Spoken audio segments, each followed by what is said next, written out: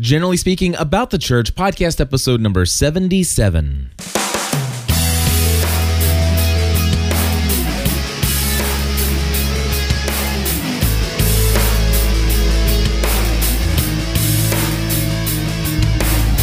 Hello, everybody, and welcome back to another episode of the About the Church podcast. My name is Cliff Ravenscraft. My name is DG Hollins.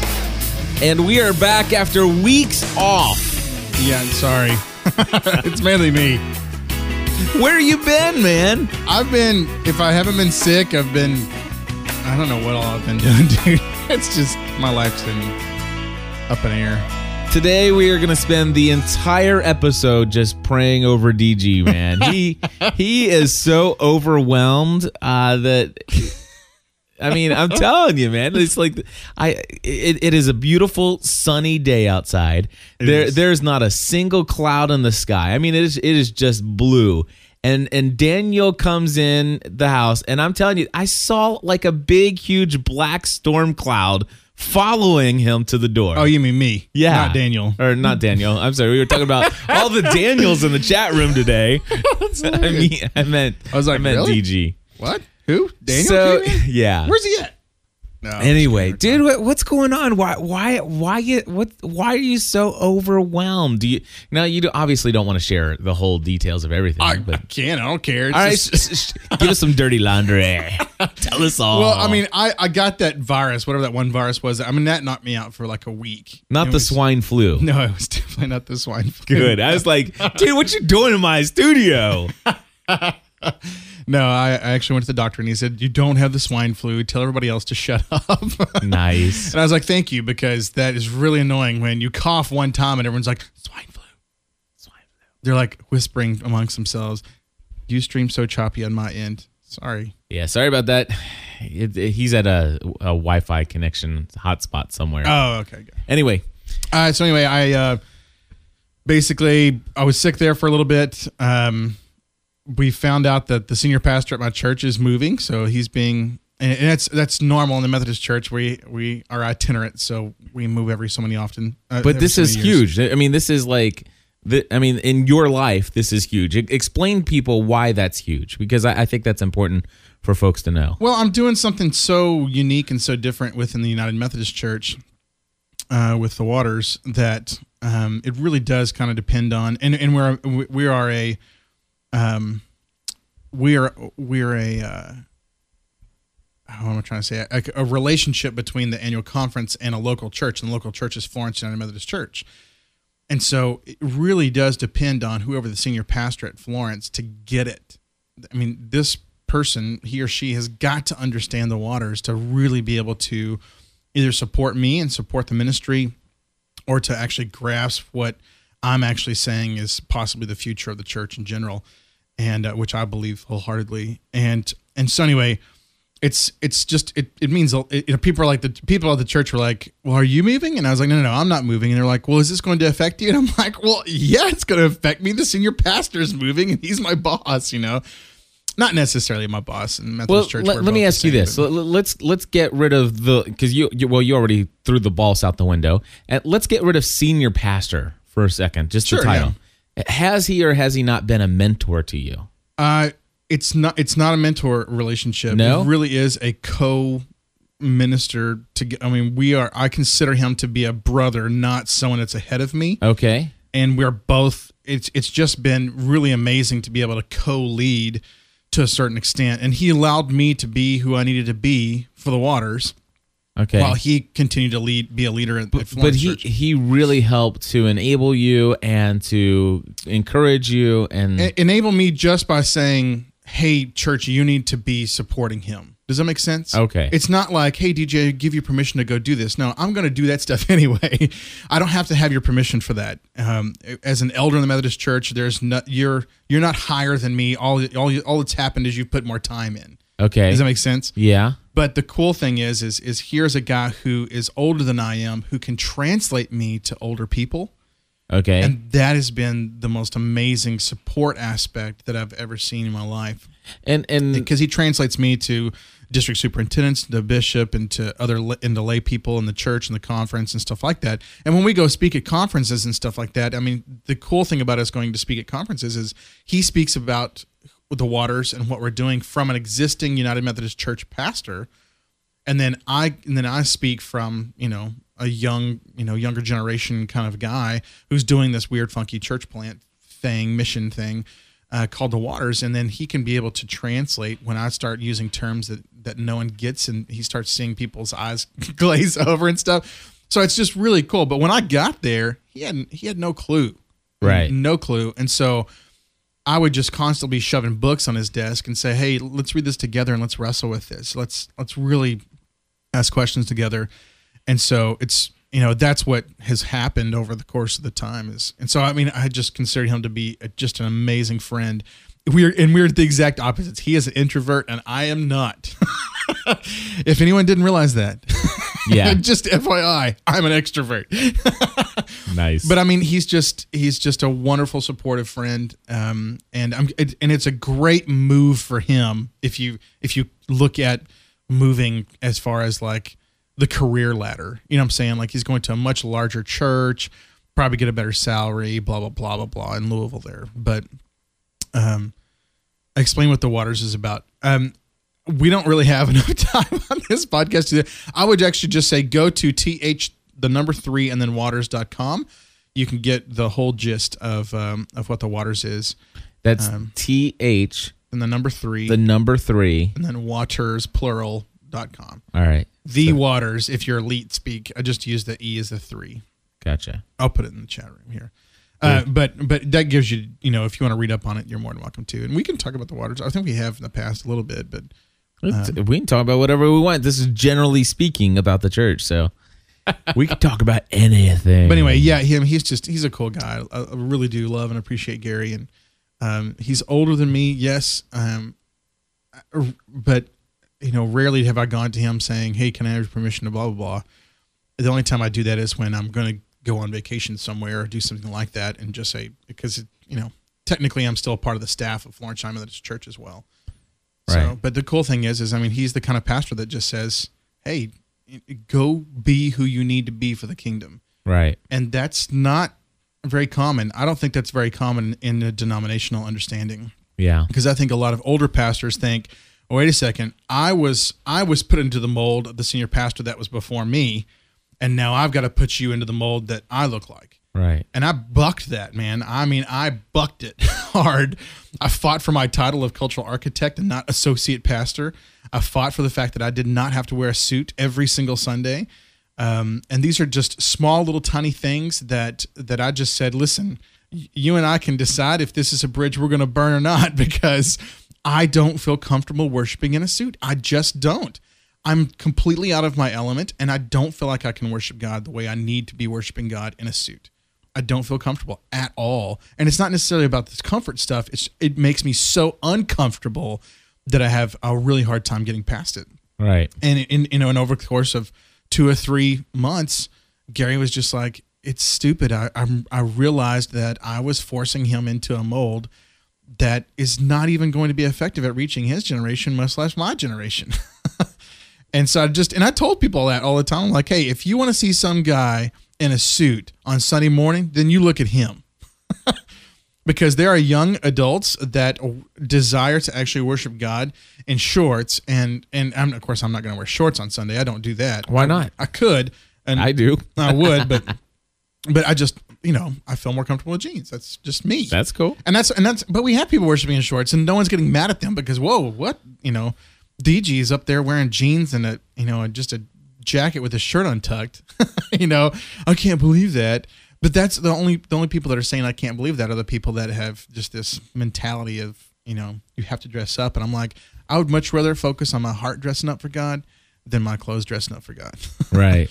But anyway, so there's just really amazing, we've got a really great relationship. And so it's been really hard for that transition time period going on right now at our church. Like this last Sunday, they had a reception for him.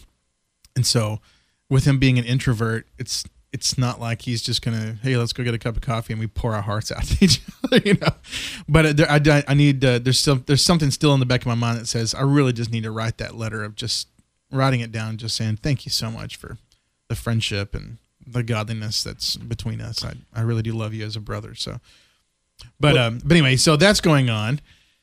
Tiffany and I just went to Dallas Fort Worth to go to Edna Gladney, which is the adoption agency that we're going to be working with. So we went there for all day last Friday on the 15th to basically pay $300 for an application. And we've already filled out one application before that, which is just hilarious. But so we're totally stoked and excited about that. And that's a big thing that's going on in my life right now. But the application was like everything that we need to be filling out, background checks and health physicals, and we have to get CPR trained for babies. And it's like, we're literally, they're priming us to be professional parents. Professional parents. Which is true. It's cool. I mean, most parents won't have had anything like that, but it's kind of cool that we're getting to start that whole process. And so we're excited about that, but we just went for that. We literally flew in Thursday, went all day Friday, and flew out Saturday. And so we're just so tired. We stayed with my cousin. And then we picked up my aunt on the way back. So my parents and my aunt are actually here. They've been here since the first of this month, and they're going to probably continue to be here through the end of this month. And then as soon as the end of this month actually happens, Gary leaves. The 31st is his last Sunday. And then we have annual conference, which is like all the Methodists come together in Northern Kentucky.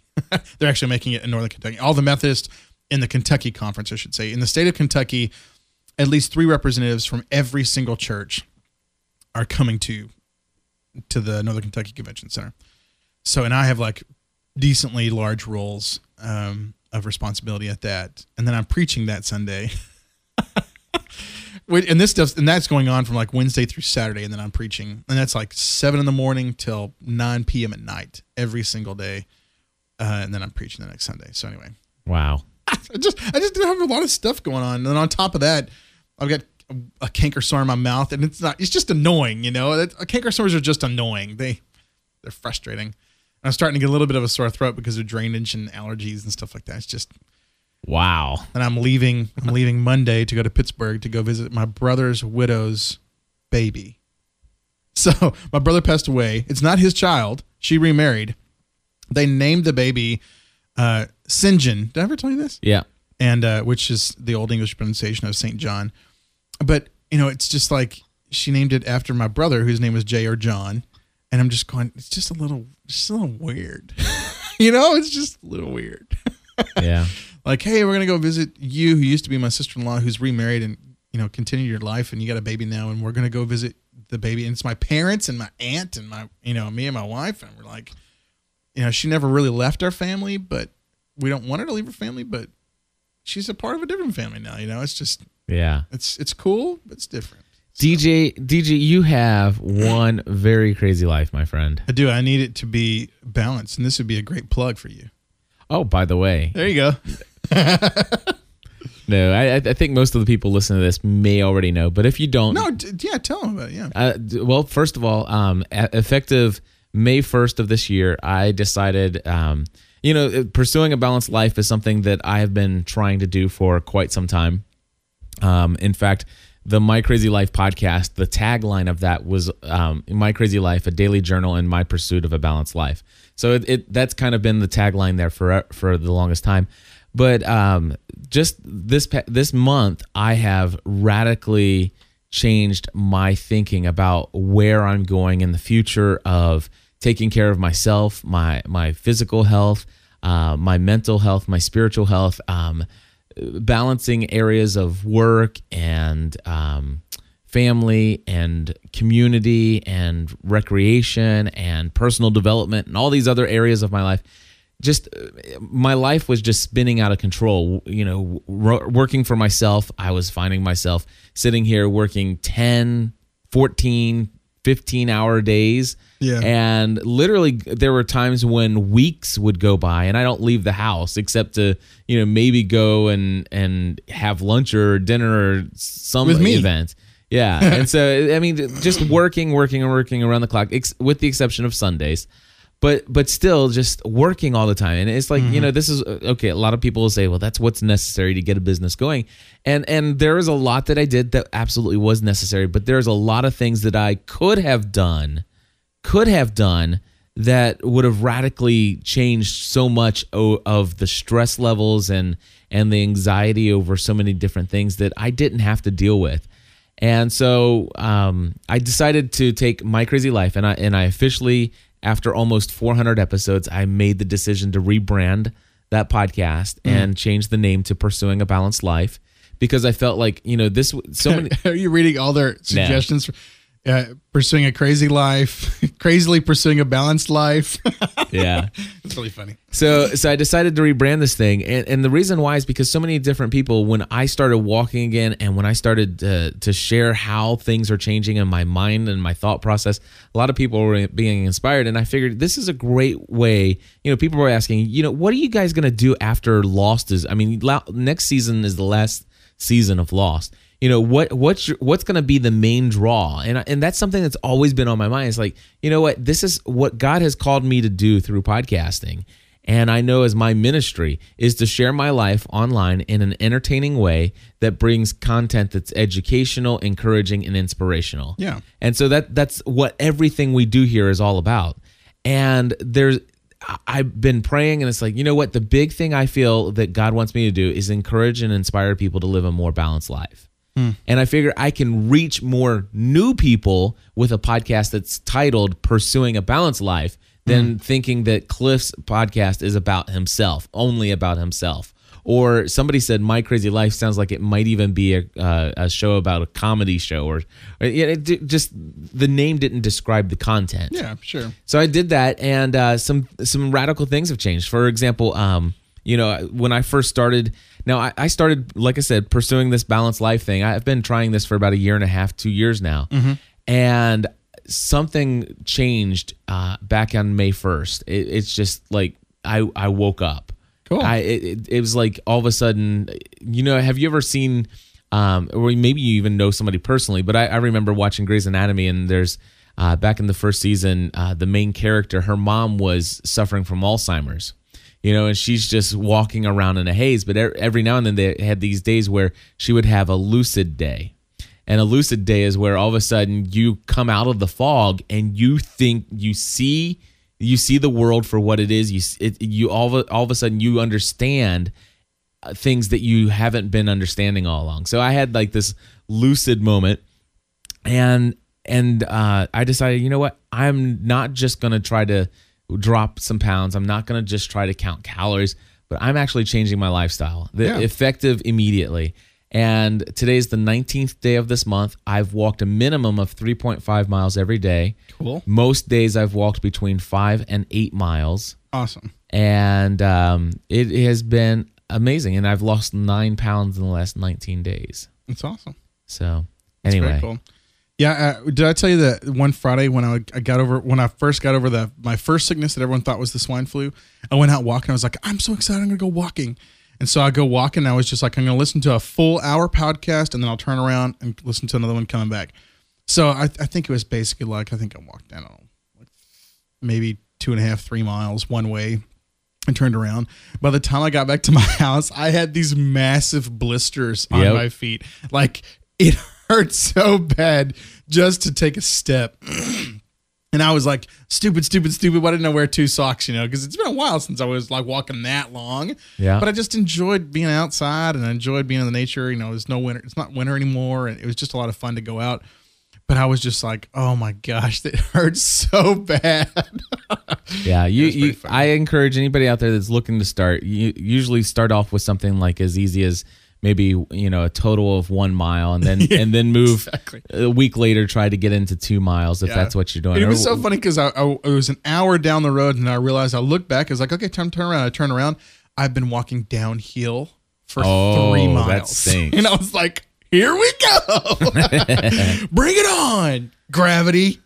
Nice. All right, let's talk about the church. You want to talk about the church? Yeah, let's talk about the church. So going back to something that you said about Gary. Now, you and I talked in an old episode of what used to be called the My Crazy Life podcast at lunch one day. I think we talked about your thoughts about pastors moving from church to church and stuff like that. Now, from where I'm from, on my side of the railroad, I guess if you want to call it, of the Christian faith, I'm used to churches where the pastor is like, almost on a. I see two extremes here. I see the extreme where you have pastors are going to move around no matter what. And then I see the pastors that don't move ever, that never move. Yeah. And you know what? I don't know which one I like better. And I don't know if I actually need really. I don't think that anybody needs to be determining anything based upon whether or not I like it. But Lord, what should your church do as far as moving pastors around? Well, let's ask Cliff. Yeah. That's that dude. See what he thinks. But here, my thoughts on it. What are my thoughts on it? I'm used to seeing a church that has a pastor. And in my mind, I think a lot of this has to do with the way that I think about church. And I think about church as a family. Yeah. And when you think about family, there are times when families don't split up, but they multiply out. And so therefore, it's not uncommon to think that when my children are 18, that they might go out and venture out into life on their own. We'll still be family, we'll still be connected, but they may go somewhere else and have a life separate from mine. Exactly. Yeah. That's natural. However, there are some relationships in family that are permanent and that are forever and those connections. And so I don't know. I used to be opposed to this idea of pastors. Just, how often does the Methodist Church? Is it every 4 years, every 8 years? There is no set number. Okay. I mean, I know some pastors, like Gary was there for 11 years before they moved him. Okay. And that's pretty long. Yeah. I mean, I think on average, it's probably, nowadays, I think average is like 5 to 6 years. Mm-hmm. You're going to get some that are 1. You're going to get some that are 12. See, my concern about these ones that are 1 or 12, 1 or 1 or 2 or or 3, 1 yeah, or 4. It's like, first of all, what's the purpose of the pastor? What does that guy do? What's his position? And how do you lead people when you haven't established trust with them? And not to mention the fact that every church has within itself an organization of people that are, can we just say screwed up people? Because aren't we all kind of screwed up in some ways? Oh, yeah. So you got a bunch of screwed up people. Do we all not have personal agendas? I think that a lot of people do. Yeah, and I mean, I have personal agendas. I mean, we all have. Well, of course, we all have things we want to see happen. Right. It all depends on what you mean by agenda. Yeah, but I mean, you can have a selfless agenda. Yes, but anyway, keep going. but we all do have some ideas of how we think things should be run. Right. And so you bring a pastor in, there is a conflict stage. Oh, sure. There's going to be getting to know you. Oh, it's exciting at first, and all of a sudden you find out that he's got a wart on the inside of his nose, and you don't like that. Or he's a Democrat. Or just all these things. Or he eats with his fork on his left side instead of his right. Come on. Yeah. But yeah, and that's why you heard, or at least I heard all the time in seminary, your first year as a Methodist pastor, don't change anything. And see, I don't like that. Leave it all the same. But here's the thing. If you had a pastor that was there for 11 years, you get a lot of people that are used to a lot of things. And that actually kind of makes sense to say, I'm not here to change things. I really am not. I'm here to be able to help you worship God.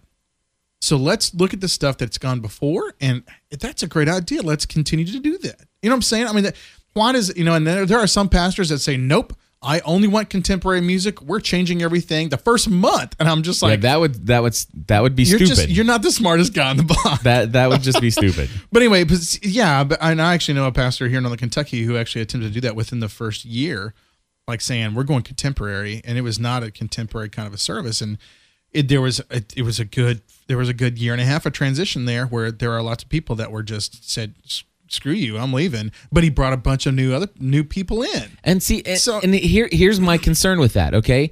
I totally agree with the new pastor who has his heart set on what he feels God calling him to do and lead as a pastor. Right, sure. But don't go do that to an existing church that is functioning in another way that doesn't buy into it. Don't cause a split or an exodus of the people who are committed to that. Just because you came in and you rubbed them the wrong way, and I mean that in a very healthy kind of way. Oh, that didn't come out right. Your face is really red. Can you see that on camera right now? So anyway.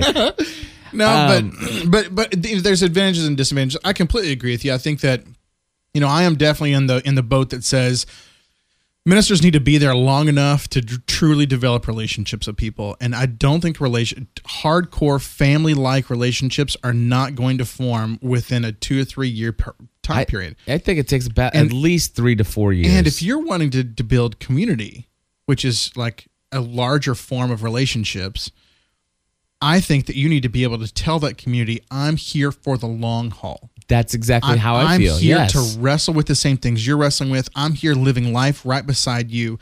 Let's actually live life together and do this thing called the kingdom within the world we live in. So I, we're not disagreeing at all. We're completely agreeing on this one. And so I think that, but the great thing is I do think the Methodist Church here in the States is realizing that they really are pushing for longer and longer appointments, which is great. I mean, they're realizing, wow, we've done a lot of justice to a lot of churches. Now, there are those churches that Jesus wouldn't be good enough for them. And as soon as the guy or the lady gets there, they're like, we don't like them, get them out of here. And so the district superintendent has to work with that church to be able to say, okay, well, we at least keep them here for a year because we're not just going to move them in the middle of the year. And since we're a connectional church, just like the Roman Catholic Church or whatever, I mean, we're not theology-wise, but we're connectional. We're all connected. If a large pastor, or if a large church pastor, big old guy comes on in here, if a large church pastor passes away, so let's say she passed away, she died. Well, there's a need there. There's a need for a minister there. So we're going to take this minister from this church. Well, that opens up that church, and you got to move this minister. So there's a huge domino effect, and sometimes it's not necessarily the fault of the conference or the bishop or the DSs that are saying, hey, we're moving you just to move you. That's not the case. In a lot of cases, it's so-and-so passed away. So we need to fill the void here. And that causes huge domino effect. And sometimes in the domino effect, that 2-year stuff is in the middle of that. Yeah. And so my question about that is, where on earth are the lay leaders in that church where the pastor passed away? What was that pastor doing to train and teach and equip somebody to come up under them? And then, of course, that's all from the mindset of the type of church that I'm a part of. Exactly. Yeah. And yes, you do have leaders, and they do kick in. They do. But I'm talking about somebody who steps in and they become the head pastor. Right. Instead of just an interim. Exactly. Yeah. I'm talking about somebody who has risen up from the ranks, and has worked alongside and felt the calling and has been and then you get mentored. Exactly. And then you get into the fact of, the Methodist Church says, hey, to be clergy, you have to have seminary education, this kinds of stuff. Now, it's not true of local pastors. They don't have to have a seminary education, but they do have to go to like a 6 weeks kind of school thing. Mm-hmm. But yeah, I mean, what are the local pastors or the pastors in the local churches actually saying? Are they encouraging people to become local pastors? So if that happens, yeah. But the problem is we're losing professional clergy to death, and they didn't do a good job of actually saying, hey, teenager, have you ever thought about being a minister? Is one of the ways, and while you're looking at being a doctor and a lawyer, and no one's ever suggested that to anyone, and so there's this massive void right now. Yeah, well, Catholic churches are having the same problem with their priests. Clergy. Well, sure, they're having the same exact problem. They have nobody going into the priesthood because nobody talks about this stuff and stuff. So. Yeah. Anyway. Of course, if I'm sitting there and if I'm in a church, I just can't imagine the idea that knowing for a fact that my pastor is going to be moving somewhere in the not too distant future. And when I say, if 11 years is a long time, if my head pastor is not in this and is not committed to this and doesn't see this as a lifelong pursuit, then my question is like, okay, well, if that's the level of dedication and commitment you have, well, mine obviously doesn't need to be as strong as yours, right? Or sure, you want to try this, but I totally disagree with you. And you know what? You get to bail out in 4 more years, right? And I'm stuck with being a lay leader in this church, and so therefore I may choose not to be a lay leader. And so I just wonder about that method. But at the same time, I've also been a part of churches where, my parents go to a church where the pastor of the church is the church. I mean, it's not really. I'm just going to make up some hypothetical names. It's not First Baptist Church of Northern Kentucky. Right, yeah. It is the Pastor Billy G. Williams Church, of Northern Kentucky. Yeah, Pastor Billy G. Full gospel. Yeah. Yeah. Well, it cracked me up when we were in Dallas. I think it was like First Baptist in Dallas. I mean, so you can just imagine this is First Baptist in Dallas. Okay. It's probably going to be this massive mega church. But here's this big, huge poster for the Baptist church. Half of the poster was the photo of the senior pastor. Mm-hmm. It's so single person I'm not saying egocentric, but person-centric. Person-centric. For the pastor. Yeah. And that is an issue too. I mean, the great thing about the Methodist Church is, hey, when that pastor moves, guess what? You are reminded you are the church. It's not some senior pastor's church. Yeah. You are the church. We are all part of this United Methodist Church. We're all connected. I mean, there's some great things, and rarely do you ever see a split in the United Methodist Church, because when people don't like that pastor, they just wait them out. And see, I hate that idea. I think that sounds ridiculous to me. No, I understand, but if I hate the pastor, I'll tell you what, I'm keeping my seat because I am second pew piano side, and you know what, I am not giving that up, and I am going to sit here, and you know what, in fact, I'm going to make that pastor's life so miserable that maybe we can speed it up to get the next guy in here quicker. I'm saying that just is so ridiculous to me. I don't disagree with you. I mean, that's very unhealthy Christians in my book. I mean, I'm right there with you. But I would much rather them willing to be a part of that local church and wrestle with the frustrations that they have than just saying, screw all of you, I'm going to start my own church. That causes a lot more unhealthy relationships, in my opinion, than just one person being mad and frustrated in that one setting. Of course, I think they're both bad. I think there's a lot of unhealthiness going on in both cases, but at least they're still a part of a community, and hopefully that community can still love them and care for them. Yeah. And then, I've been a part of enough churches. I've been around long enough now, that I've actually seen those really frustrating people actually come around. But it was only after other people were challenged to say, hey, you know what? The reason she's so grumpy is because she lost her kids when they were teenagers in a car accident, and she just has no hope right now. Like, when's the last time you actually offered her hope, or a dinner with her, or loved on her a little bit, instead of all you hear is this griping, moaning lady, that's always mad about everything, that's not happy with everything. And when's the last time you actually took a look and said, wait a second, in her shoes, I could see that. You know what I'm saying? A lot of people are not willing to do that. And so I think that the church has got to be able to be healthy enough to see that and say, whoa, we need to love on that person. And for it not to be, hey, pastor, you need to go love on that person. Right. There's a big difference between those two. Yeah, but here's my thought. But the sad thing is I think the majority of the churches, I don't know how it happened. I don't know how we got there, but it truly is pastor-centric in a lot of churches. Yeah. Going back to that thing is like, okay, so you got somebody, if you know that, okay, everybody in the church is kind of upset with this pastor guy.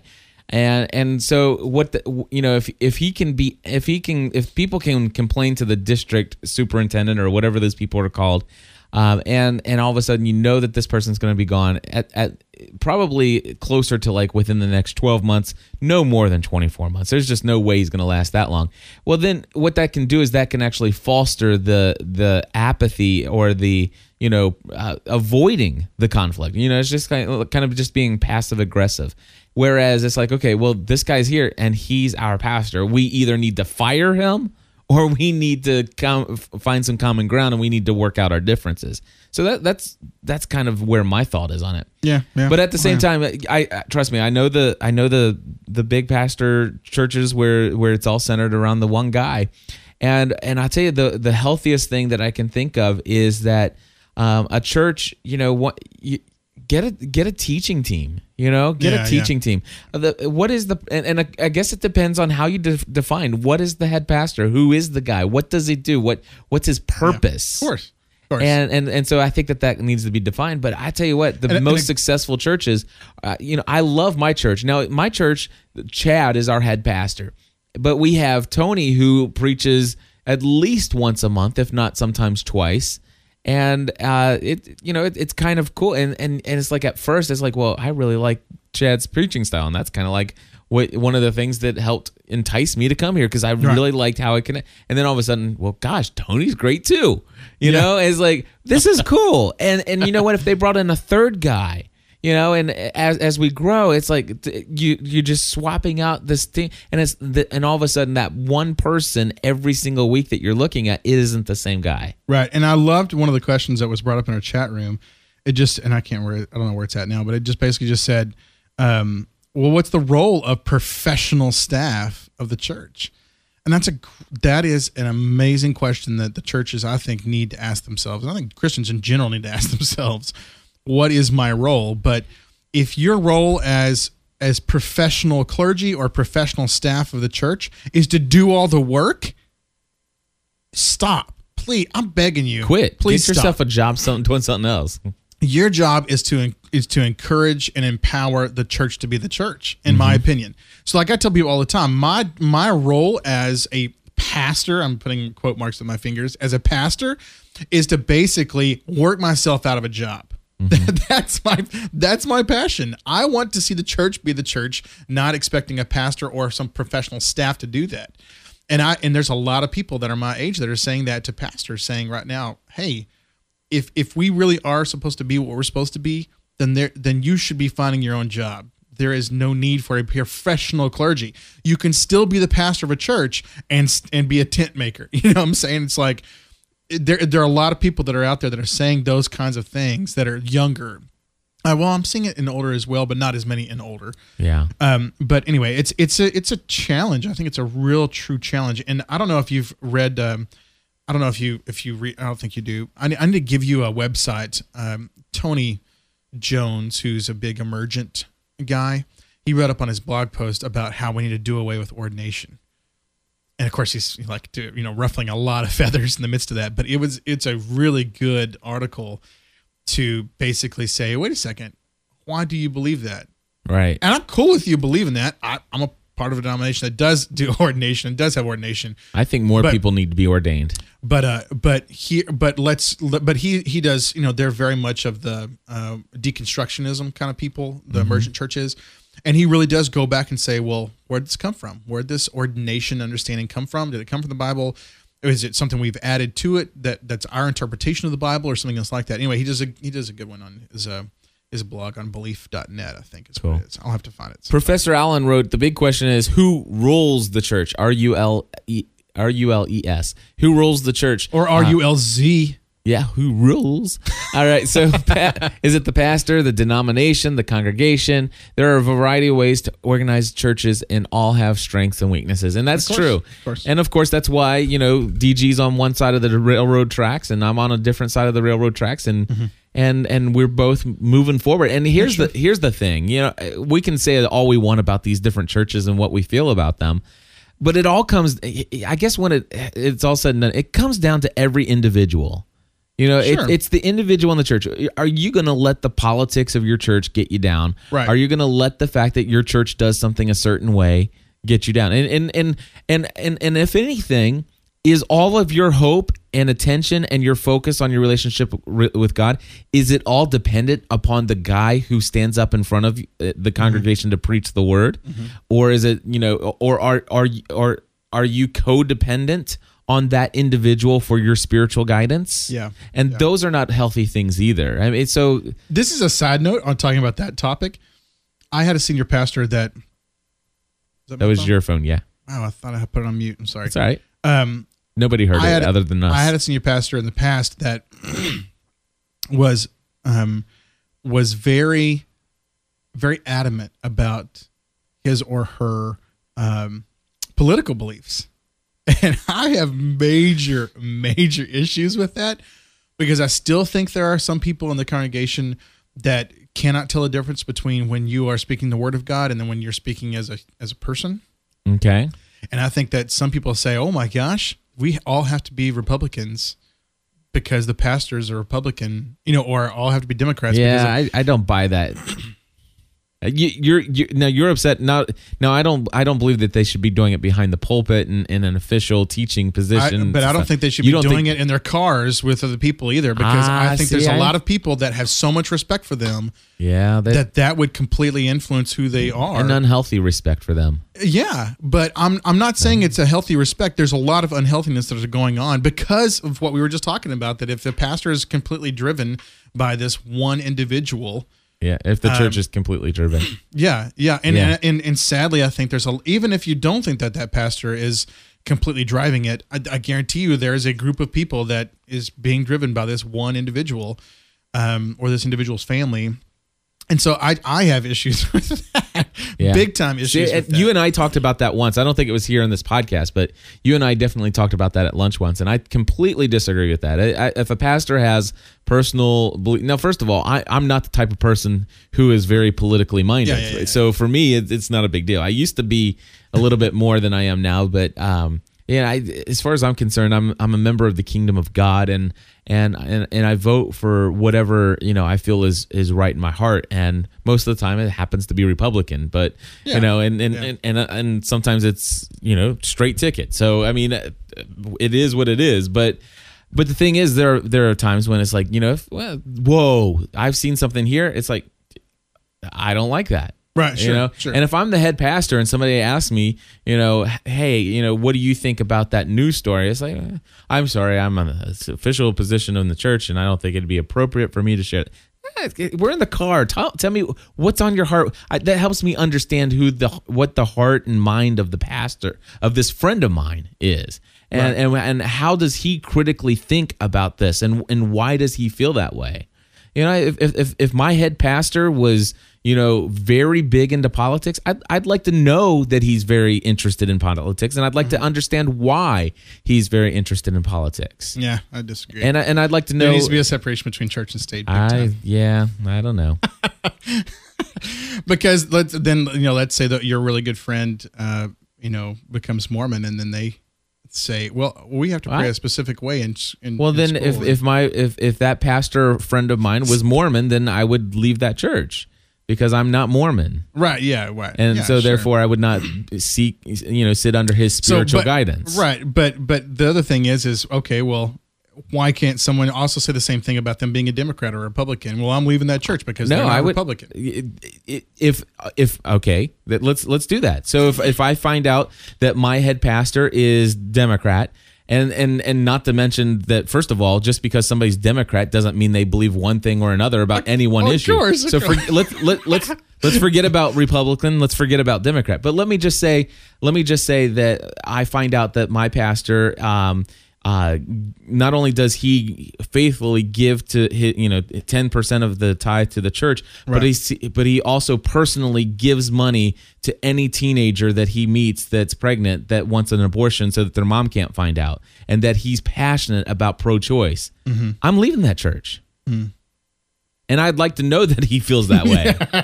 You know what I'm saying? Well, sure. Because my daughter might go to that church. Well, obviously she does, because it's my church. You see what I'm saying? And if my daughter gets pregnant and she goes to him and he gives her money, I'd like to know what his feelings are on something like that. Yeah, I'd like to know. Well, I want to know. But that's a specific issue. That's not necessarily a political. But I don't call. I mean, honestly, that's a gray area of saying, well, no, that is political. Wait a second, that's religious. Wait a second, that's political. That's Jonathan says if you vote, you're part of the government. And so DG doesn't have that. You don't have to. You can't hold that one over DG. We done had that discussion. Yeah, I'm gonna be tar and feathered, but I don't care. Yeah. It'll be a warm tar. warm. It's gonna be flesh eating tar. Yeah, okay, all right. Probably a little bit hotter than warm. I love that you and I can disagree about something, and it really doesn't affect our relationship and our view of each other's Christianity. Well, sure, of course not. And if anything, that's what this podcast is about. It's where we can come and generally speak about the church. And folks, hey, we want to hear from you. We don't have any voicemails to play. Oh, actually, wait a second. We got a voicemail. Yeah, we do have voicemail. We have a voicemail. But before we go to Jeff Gentry, who's going to give some feedback on something we talked about a long time ago, spiritual warfare, we want to let you know we want to hear your voice in this podcast. And there are 2 ways that you can do that. Actually, 3 ways. One, if you have unlimited long distance on your cell phone plan, just go ahead and dial directly 859-795-4067. Again, that's 859-795-4067. Or if you don't have unlimited long distance and you want to call us toll free, you can now do that at 1-800-757-1158. And so with that, that's exactly what Jeff Gentry did, and he left us a voicemail right here. Hey, Cliff and DG, this is Jeff Gentry, X-Force 11, calling in for About the Church, and just wanted to add a little to the discussion about spiritual warfare. And I have done some spiritual warfare in the past through prayer during college, where someone was either possessed or close to it with a demon, and so I spent time in prayer and spent a lot of time in prayer for that person and for people speaking to that person at the time. And with traveling overseas to different countries, I've noticed when I've gone into certain countries, I've noticed, or certain areas of a country, I've noticed a heaviness and a depth there of just a feeling of, just being off or something's wrong there. And so spent time in prayer and working with the people there. And so I think it's a very real thing for our world. But I think there are certain people who are more apt to feel that and sense it, whether it's the Lord at work or whether it's Satan and the demons at work. I think there's people who are just a little more sensitive to that and more in tune to that. And I think that's a spiritual gift and a calling to be in prayer and to be a prayer warrior and a spiritual warrior in that fact. So just wanted to add that to the discussion, and thank you guys for what you do there, and good talking to you. Bye. Jeff, thank you very much for sharing your experience there. I remember doing ministry many years ago that I remember hanging out in a certain area of town and doing ministry with some folks, and there's definitely some spiritual warfare that I've experienced myself. In the area of people who are held in bondage to addictions and several other things. And so absolutely it is, I think spiritual warfare is a very real thing that, the Bible clearly says, we're not battling against flesh and blood, but against powers of darkness and this, and all this other stuff in Ephesians. And so I definitely agree with you there. And it says even the nations of this world. The nations of this world, exactly. There's a lot of battling kinds of stuff going on. Yeah, and I agree with you too. I mean, I like I said, we've mentioned this before. I've never come in contact with what I think would be a possession. Not like I've seen on television, but I have. Yeah, I've seen somebody whose mind is definitely being oppression. Oh yeah. I think there's a difference between oppressed and possessed. Yeah, and Tiffany, my wife, she might have that gift that you were talking about. I mean, she can just sense when someone is evil. Yeah. I mean, she can, or is being or so messed or up, influenced by evil. Right, exactly. She can just say that is a bad person right there. And I mean, we'll be on a subway, and she'll say that's a bad person. Yeah. And I'm just like, la, la, la. And I'm walking up to the bad person, shaking his hand. Papa giving him, Smurf here. Yeah, I'm like shaking the dude's hand, giving him a hug, saying, hey, man, And so it's so funny. It's Meanwhile, just like, his eyes have just turned red and have like a yellow glow in the middle. Oh, the bad guy or me? The bad guy. Good. I was like, what? What's going on with me? Yeah. But I just, and she just has this really amazing discernment. I mean, she really does. It's almost like, like when David did the whole Bathsheba thing, and then he tried to cover his tracks by killing off Bathsheba's husband. And then he went and told the guy who he told to kill, basically to send Uriah out to the front lines to get killed. And David thought, oh, yes, I covered all my bases. This is awesome. You know, I told that captain, it's okay. People die in war. It's all right. It's going to be just fine. And I killed off the guy. My mistake of this baby in Bathsheba right now is solved. And then here comes, I think it's Nathan. You know, here comes a prophet of God that says, no, that's not cool. Let me tell you a story. Oh, yeah, and by the way, you're the bad guy in it. Yeah. You know, and it's like, out of nowhere, he didn't know it. David didn't tell him. No one ever told David what was going on. It was God that told Nathan, like, you need to go give him, you know, tell him what he did displeased me, which would be like torturous for me if I knew the creator of the universe was displeased with me. Like, Well, DG, hello. Oh my Can I tell you gosh. there are some things that you might do on a daily basis that maybe displease him? No. You don't think so? No, I don't think that I impregnated some other guy's wife and then had him intentionally killed, as well as a few other guys who were actually thinking they were. No, I think that this level of displeasure was pretty freaking large. Yeah, I agree. I agree. I'm not talking about me, Though- you know, looking at a girl in a tank top as she's walking past. I'm talking like, yes, this is the guy that is supposedly after God's own heart Yeah. that did these things. I mean, but anyway, the cool thing is I think Nathan had that discernment aspect. Yes. And could walk up to his king and say, I'm speaking on behalf of God here. You are completely wrong. Yeah. And of course, that baby died. Yeah. And then the next baby, God still said he loved him, still loved David, which shows amazing grace on the part of God. And then of course, the next baby was Solomon. I mean, which is going to be the next king after David. So it was just, God, you know, it's, and Tiffany has that ability, but I'm sitting here thinking, what about the people like me that are willing to walk into, like, I don't feel that I don't have that kind of warning thing going off. Yeah. I have the, hey, I'm going hardcore into this battle. Well, go boldly with the Lord. I mean, and so it's like, but it's just so funny. Greater is He that's within me than is He that's in the world. So. Right, and so, but the cool thing is like, you know, Tiffany has this discernment aspect, but I have the opposite. And so the cool thing is Tiffany's like, that guy's bad, and I'm like, okay, thanks. I'm gonna go love on him. Well, you know? Yeah. Well, here's the deal. So the big question here is, you know, is that person bad? And the person with discernment can know that it's like I think that deep down people aren't good or bad. I think we're all born depraved. Sure. You believe that's Wesleyan theology, right? Yeah, sure. So we're all born depraved, but I do believe that the gift of discernment is a great gift, because that's where, you know, it's like you sense that and you pray for that person, and that prayer can be powerful. Does that make sense? Sure. Yeah.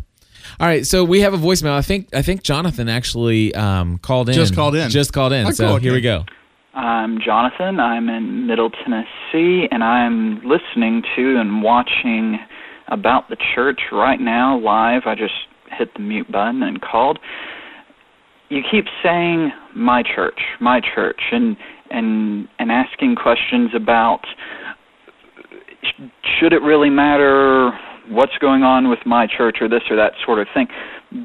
But there is a question of when is it changes or things that are annoying you with your church is really prompting to get you to leave that church, to go find a different church, to find a different community. And I think that's a flip side of the discussion that keeps coming up in my head every once in a while watching on Tuesday mornings, and thought it'd be a good question. When is it that the stuff that's going on in your life with your church is really prompting that you really need to go find a different church? Excellent question. Yeah. Excellent question. And the flip side is the people who are jumping from church to church on a regular basis. And Richard Emblem sent in an article about that hopefully I get a chance to read one day. But anyway, thank you for the question. And in fact, I've went through this process. Now, I don't change churches very often. Stephanie and I have left 2 churches in our life. And both of them were huge decisions. Huge decisions. It was not lightly. It was not lightly. It wasn't like, oh, he spit in the baptismal font, I'm leaving. It was not lightly. In both situations, they were, I mean, it was like one was a crisis of faith moment. I mean, it was like I cannot in good conscience continue to support what the mission, what the vision of this church is.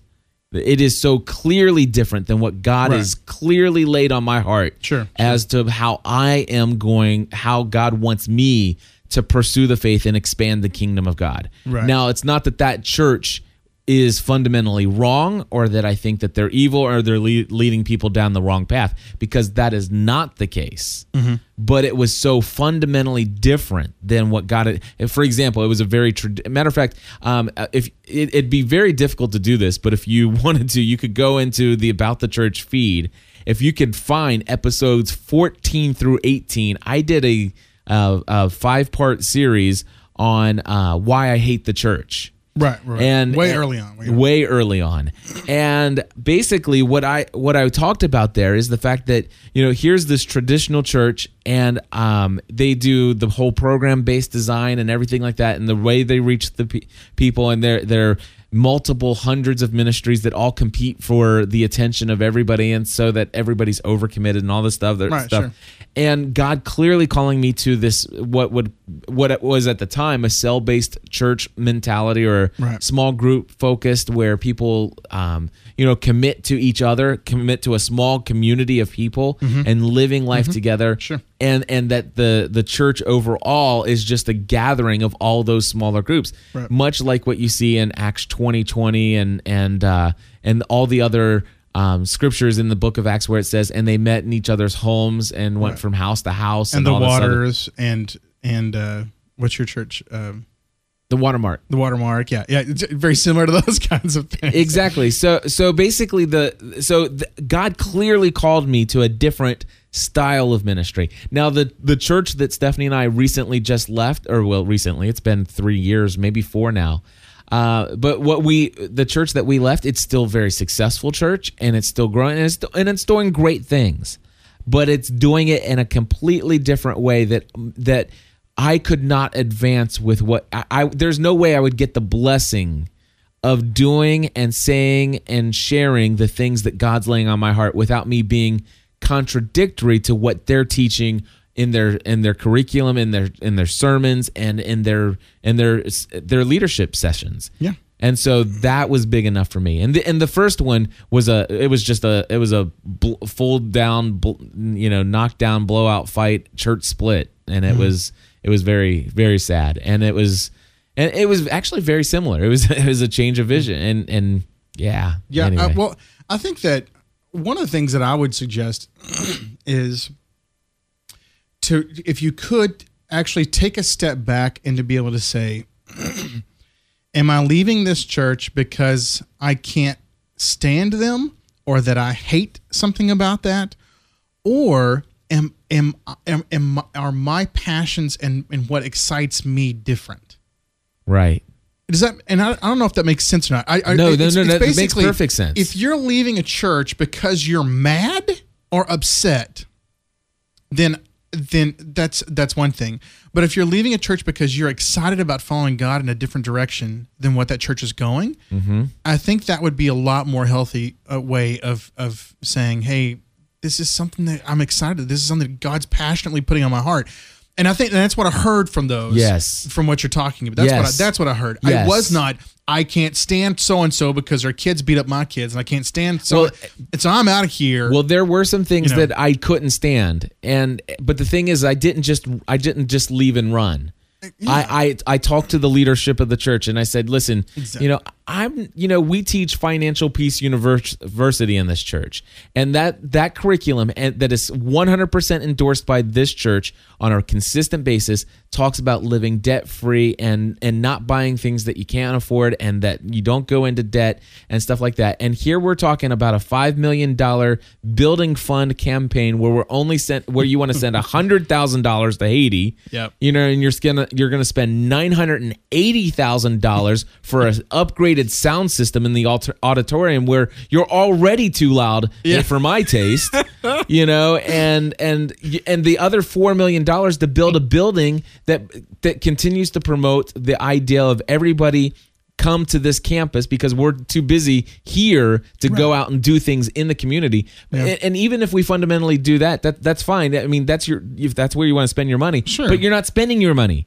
Yeah. What you're doing is you're borrowing money. You wanted to borrow $4 million to build now because you are too impatient to do it until you have the money. Yeah. And I very vocally spoke to my pastor and the leadership of the church and begged them. And it's like, but Cliff, you as a leader in this church, we need to know how much are you committing, because we want to take that to how much are you committing to this campaign, because we want to take that as an example of what other people should follow. Yeah. And I'm like, no, I will not. Yeah. And that was the beginning. Actually, it wasn't the beginning. The vision was the beginning, and then this was okay. So, but I did.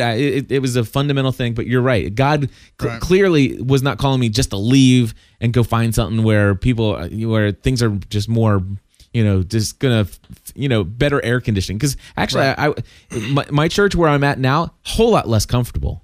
Right. Whole lot less comfortable. Sure. I mean, at the big, First Baptist Church of wherever I was, which wasn't Baptist Church, but the church where I was is very comfortable. I mean, huge auditorium. They had every program you could think of. My kids had the most fun you can imagine. It was torture for them to leave all of that to go sit in a cafeteria. Yeah, exactly. And stuff like that. And now I'm, once a month, I'm actually unpacking a truck on Saturday and packing it back up on Sunday, missing out on business, and all this other stuff that I do for this crazy church that meets in a high school auditorium. So it wasn't for comfort that I left. Yeah, no. But it was something for passion of what God was calling me to do in ministry. Right. And I think but if you do have problems with those things, I think that's I think the scripture is very clear.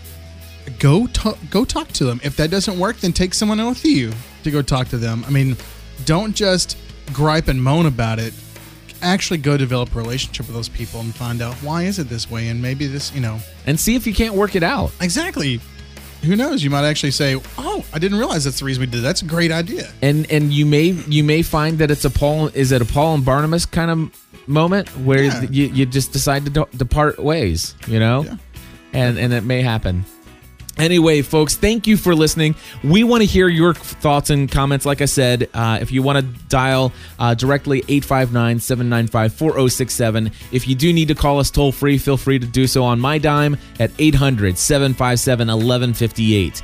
And of course, you can email audio files to feedback@gspn.tv. Cool. You can follow DG on Twitter. That's twitter.com/Argon52, ARGON52. Yep, you can listen to my other podcasts, Praxis Podcast, PRAXIS podcast.com, or you can listen to The Guys Podcast if you want to. And what's the address for that one? It's just theguyspodcast.com. Theguyspodcast.com. Yep. And of course, you can follow me on Twitter, twitter.com/GSPN. And of course, I really, really want to invite you guys to go and check out pursuingabalancedlife.com, my personal blog and podcast, all about pursuing a balanced life. If you haven't done so already, just do this. It is so cool. Go to search.twitter.com and type in the little pound sign. Oh, yeah. And then PABL. So pound PABL, and look at that, and you'll be able to figure out just how exciting pursuing a balanced life really can be. Folks, thank you for listening, and of course, thank you to a sponsor who sent us some money a couple months back saying, hey, anonymously, I want to give you some money, just ask people to pray for people in a church that is not your own, and just lift them up in prayer. So we want to remind you to do that on a consistent basis. Pray for those churches who do things differently than you do. Yeah. And thank you for that. And of course, if you guys want to help support this content's free every single week. Every week? If you want to help support this content, become a Plus member. Head over to gspn.tv/plus. It's $10 a month, and I'm telling you, people are responding and saying this is life-changing stuff. And if you don't believe me, there are tons of audio testimonials at gspn.tv/plus. Just go there and listen to them and hear the voices of the people whose lives are being changed. And you can be a part of that by becoming a Plus member. Definitely. God bless you all. We'll be back next week, I think. I think so. DG. Anyway, we'll be back soon, and we'll hope to hear from you on the voicemail. Talk to you later. God bless, and bye-bye. Oh, no, I'm not. You're not here next week? I'm not here next week. Sorry. We'll be back in 2 weeks. There you go. At least we got it in before the end music. Do not come here next week, guys. Don't come here next week. Sorry, guys. We'll be back in 2 weeks. I'm sorry. That's all right.